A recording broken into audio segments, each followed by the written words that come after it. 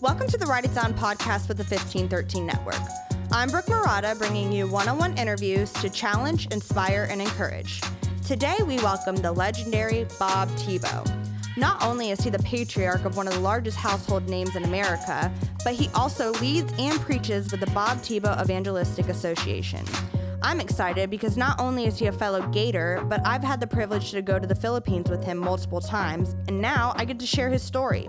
He reminds us that life is short and we should be living for things that actually matter. Sit back, relax, and get your pens ready because this is Write It Down.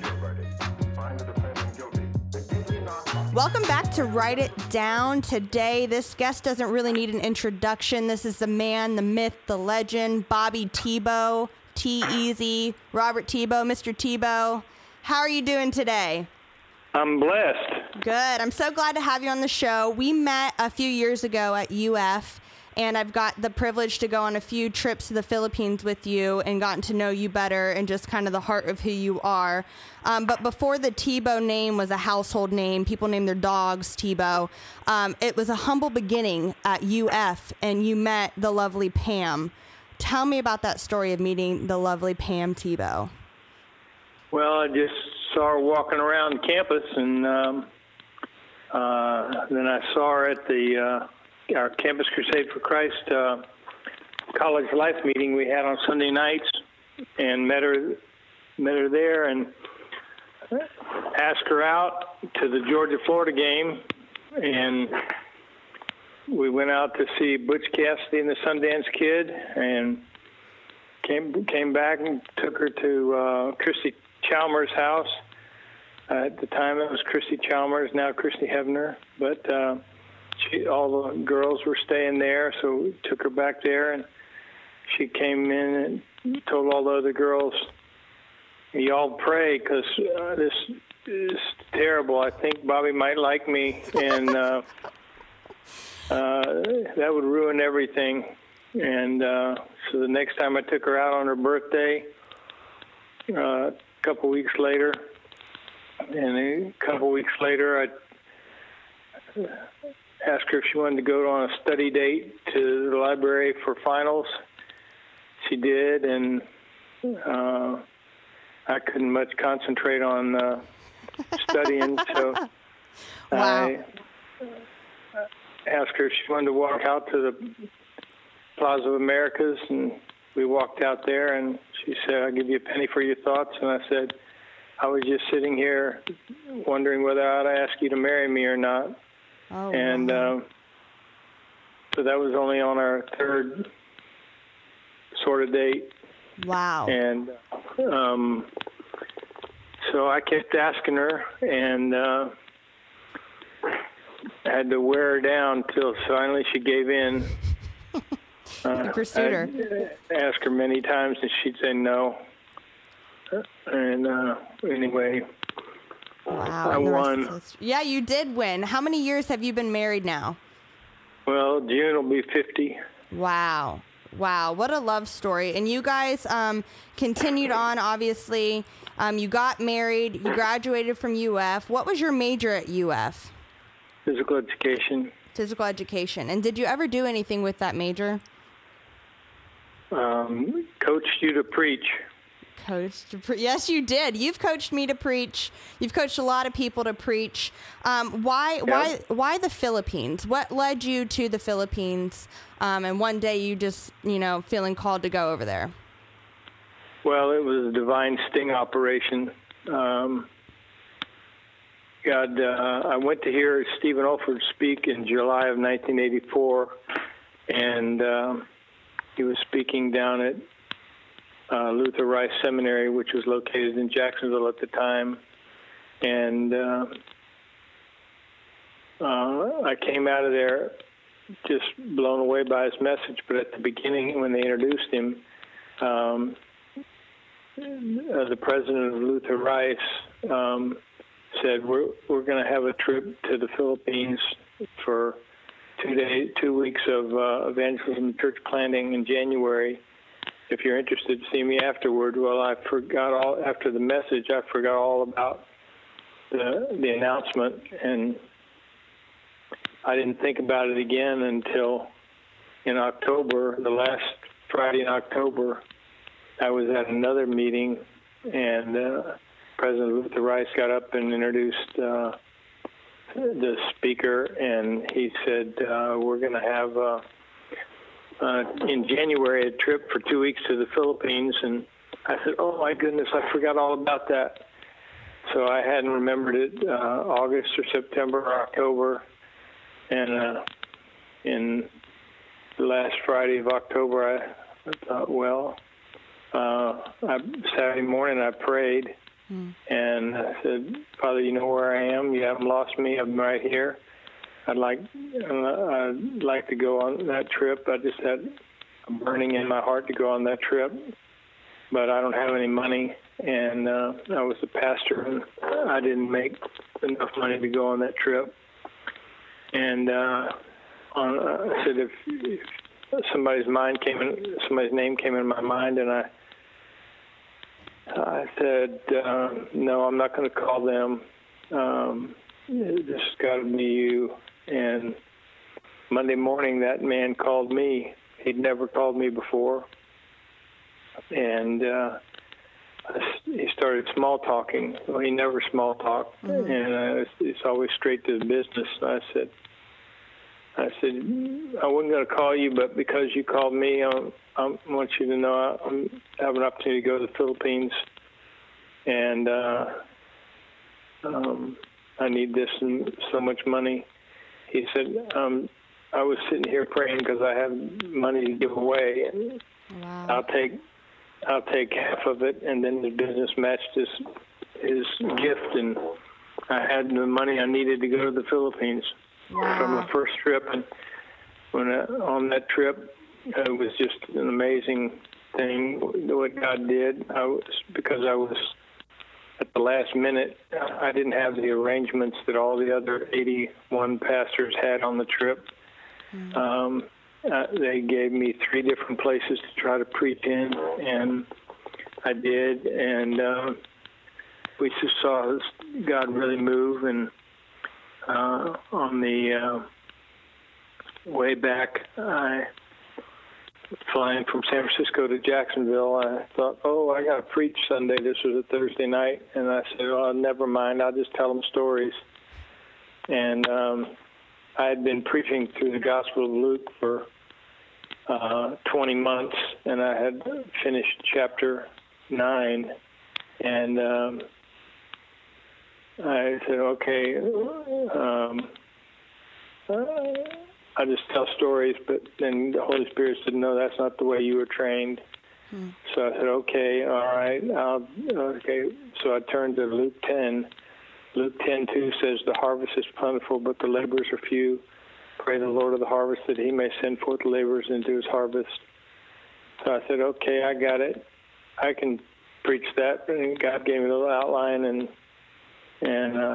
preached that and told my stories, because it's exactly what I said. That's exactly where I've just been. Yeah.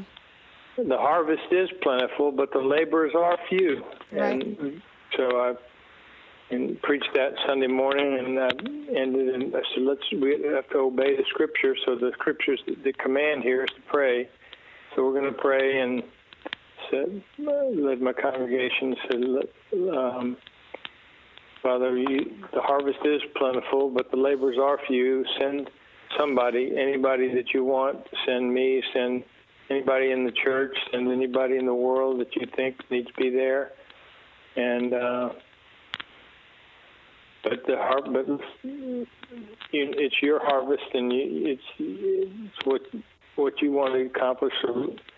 So have your way with us. And so about 2 or 3 weeks later, I was driving to Alabama to speak, and Christy was with me. She was asleep on the front seat. She was only about 11. No, she was 8, actually, at the time. I remember now. And excuse me. My alarm went off. She was asleep, and I was just driving along, singing hymns and having peace of God, and all of a sudden God took the peace of God away from me and troubled me and said, "You go." And I said, okay, I'll go. So I didn't tell anybody, but when we got home, this was before cell phones and ease of calling people, and I walked in the door and I said, "Pam, God called us to the Philippines." She said, "I know." I told her my story, and she said, "Well, at the same time God was talking to you, God was talking to me." And I hadn't even been to the Philippines, and I was debating with God, what about this? What about that? How are we going to do it? Where's the money? And finally I said, okay. And so at the same time, God was dealing with us in two different states. That's insane. And so I prepared my church for my leaving and drove across the country seeing people and trying to raise money and didn't have any, and we got to Oregon and left. Wow. We left without enough money to go, and people said, "You can't go. You don't have the money." My board said, "You don't have the money. You can't go." And I said, "Well, God didn't call me to raise money. God called me to go. So He can either let us get there and starve, or He can find money and take care of us." Talk about faith. I mean, you have to have a level of faith. Well, you have to have a lot of faith to obey what God's telling you to do, and then trust Him to do His part. How many kids do you have at this point?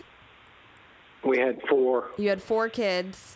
When we left, they were 9, 7, 4, and 1.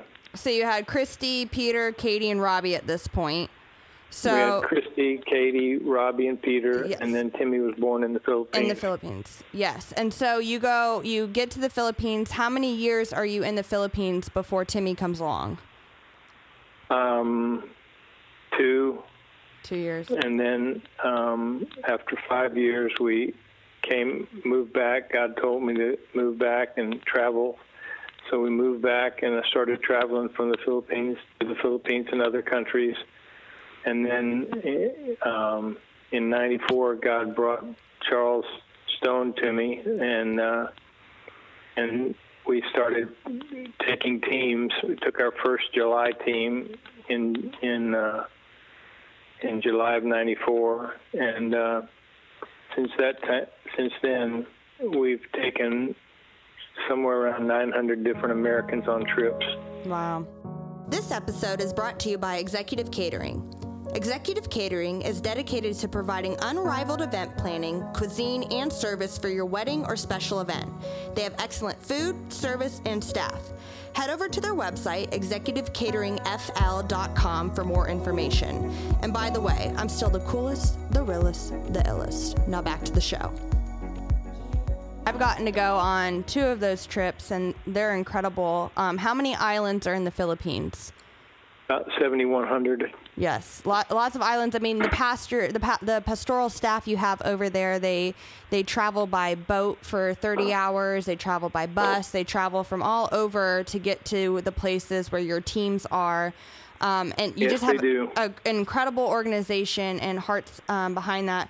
But tell me, Bobby, what is the secret to not worrying? Because it seems to me that you never really worried about money because you just knew that God was going to come through for you. So for those that are listening, what is the secret to trusting God and not worrying? Just take God at His promise and believe Him. And you either believe God or you don't. It's a decision. Faith is a choice. Just like love is a choice. The Bible says, love your wife, love your enemy. You have to make a decision to do that. And the Bible tells us to believe in God. Jesus said, you believe in God, believe also in me. And so we're commanded to believe. We're commanded to have faith. So it's a choice. Am I going to believe Him, or am I going to believe what I see? If I believe what I see around me, I'll be believing a lie, because the world, if I look around me, the world will tell me something wrong. The world will tell me, chase after this or chase after that. And God says, no, you just follow me, trust me, and I'll deliver you. And so that's It's not about, that complicated. No, it's not, but people want to take matters into their own hands. I know I'm tempted to do so when I look at the circumstances around me, but I'm always happier and more joyful whenever I obey him and watch him come through for me in big ways. And that's just the most incredible part. And something that you told me one time on a trip, there was two things you told me at a trip. One is when we went to McDonald's, you said, are you going to get any ice cream? And I was like, I don't think so. And you're like, come on, get some ice cream. And I was like, okay. And you're like, but it's going to make you fat. So that's one thing you told me. And I remember that. I was like, then why did you beg me to get ice cream, Bobby? But one of the other things you told me was if God will give you his only son, don't you think he'd give you his wallet? And that's always stuck out to me because I think about that a lot in circumstances. Well, the world tells you to chase money and to chase your dreams, and God tells you to trust him with your money and trust him with your dreams. And I think that's the coolest part about your story, and also just kind of with your story with Pam, but also the story that Pam, when Pam was told to get an abortion by all the doctors, and then, Timmy comes along, and that whole story has been told multiple times. But from your perspective as a father, with 5 kids, and you have 8 grandkids? 9 grandkids now. And so tell me what that's like to kind of be the patriarch of such a God-fearing family. Well, we're not the only one around, but it's great to see your kids following the Lord Jesus and living for him and raising their kids to do that. And none of them are perfect, but they're all working at it. And it's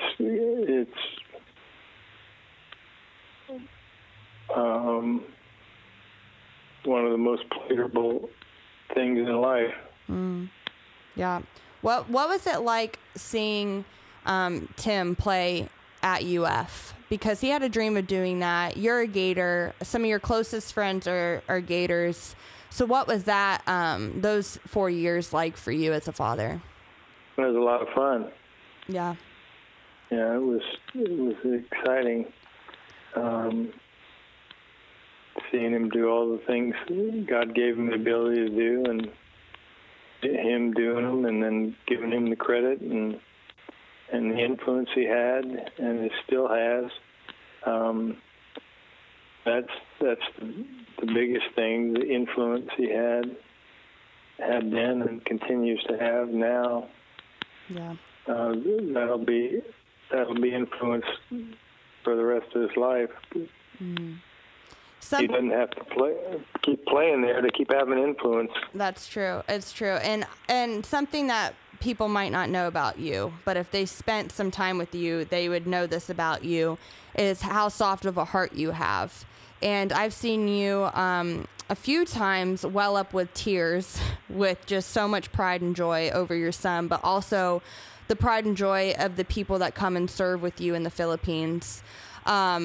And how many trips do you have each year? Because you take teams, pre-COVID, you took teams quite often. We take teams in January, we take teams in July, and we take teams in the fall, usually October and November. There's usually 3 times. We also have a trip in April that's for staff training. Every year for a week, we get all the staff all over the country and bring them together and have preaching and encouragement and prayer and training, and that's a big meeting for the staff. So those 4, and then occasionally we're adding something else to that schedule, going to some unnamed countries and where we have work, and we've been in a lot of countries. Yes. And so the way that I got plugged in was I had given you a call. I believe you were on a trip for your birthday in January. And this is a couple years ago, and I called you and I said, hey, I'd like to do my senior project in the Philippines with you. And you're like, okay, like you're going to preach the gospel. And I was like, yes, like for sure. And I was on a plane within like a week and a half with you to the Philippines. And you taught me how to talk to the students.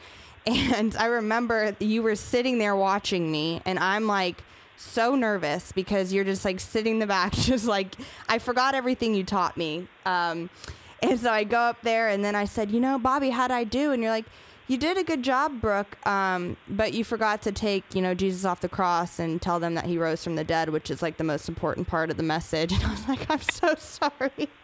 But I've gotten so much better at that because you would always point that out in me. But what is one of the most favorite memories you've had on your trip over to the Philippines? Oh, my goodness. It's a big question. I don't know. There's just too many to count. Maybe certainly among them is watching my children get up and preach and lead people to Christ. Remember the time there was one day I went with Timmy and one other girl, and that day Timmy preached in 11 high schools and to about 29,000 people, and just had a boatload of people trust Christ, and that was a great day. I can think of times Peter went so many times and Christy went so many times, and they all got up and preached and to thousands, and those were great memories. The proud moment as a dad. What would be your, because you are a man of God and you also listen to what God's telling you to do, and you lead your family well, but you also lead people well. What would be your biggest piece of advice to the men out there that are listening? Well, stay in the scriptures, and when God speaks to you, do what he says. That's the way to have success in life. Yeah. Success in life is not money or things, possessions or houses or whatever. Success in life is knowing the will of God and doing it, and God's not trying to hide his will. If we're willing to do it, he's willing to show us what he wants us to do with our life. And our life is made by him, so he knows the best thing to do with it. And he will make the most of it, and it'll count. That's good. Before we get to the end of our show, I'd like to ask you a few rapid-fire questions. Just some fun questions, and then we'll get to our write it down and your last little piece of advice. But first question is, would you prefer crunchy or creamy peanut butter? Crunchy. Crunchy peanut butter. Have you always been that way, or is that a new thing? Yes. Always been a crunchy peanut butter. Interesting. Funniest person you know, besides me? The person that I enjoy watching laugh the most is my wife. Pam, does she have a great laugh? Oh, she has, but she has to say something that gets her to laugh is, and I just love watching it. Aw, she's got the sweetest smile too that lights up a room. What was one of the best days of your life? The day I trusted Jesus, give me eternal life. How old were you? 16. 16 years old. Where were you? In Tennessee, Young Life Conference, Christmas conference. Wow. Okay, and then last question before they write it down. What is your favorite NFL team, if you had to pick one? I don't have one. You're not an NFL fan? I'm not an NFL fan. Why are you not an NFL fan? I got better things to do in my life. Oh, man, I missed you and your brutal honesty. All right, Bobby Tebow, we're getting to that point of the show where we ask each guest to give us a nugget of wisdom to write down. So, Bobby Tebow, what is your write it down? Well, people live their lives as if this were the end result. This is not the end result. We are not eternal from eternity, but we will live forever somewhere, and we will, as such, we need to live our lives for eternity in the future, for when we meet Jesus and when we stand before him, so we can give an account and hopefully have him say something like, "Good job, well done." We need to live for eternity. Write that down. Write that down. Bobby Thibault, thank you so much for joining us today. It's been a pleasure having you, and I hope to see you soon because I miss you. Miss you too. Come on, we'll get going to the Philippines. Yes, we will. Go Gators. Go Gators. All right, bye, Bobby. Bye-bye. Thank you for listening to the Write It Down podcast. This podcast is a part of the 1513 network. You can catch a variety of shows on their website, 1513.com. If you enjoy listening to Write It Down, please subscribe, share with your friends, and if there's any ink left in your pen, write a review. For more content, follow the fun on Instagram by following @WIDPOD. That spells WIDPod. Super cool. Stands for Write It Down Podcast, but it's abbreviated to WIDPod. Anyways, thanks for listening, and we will catch you later.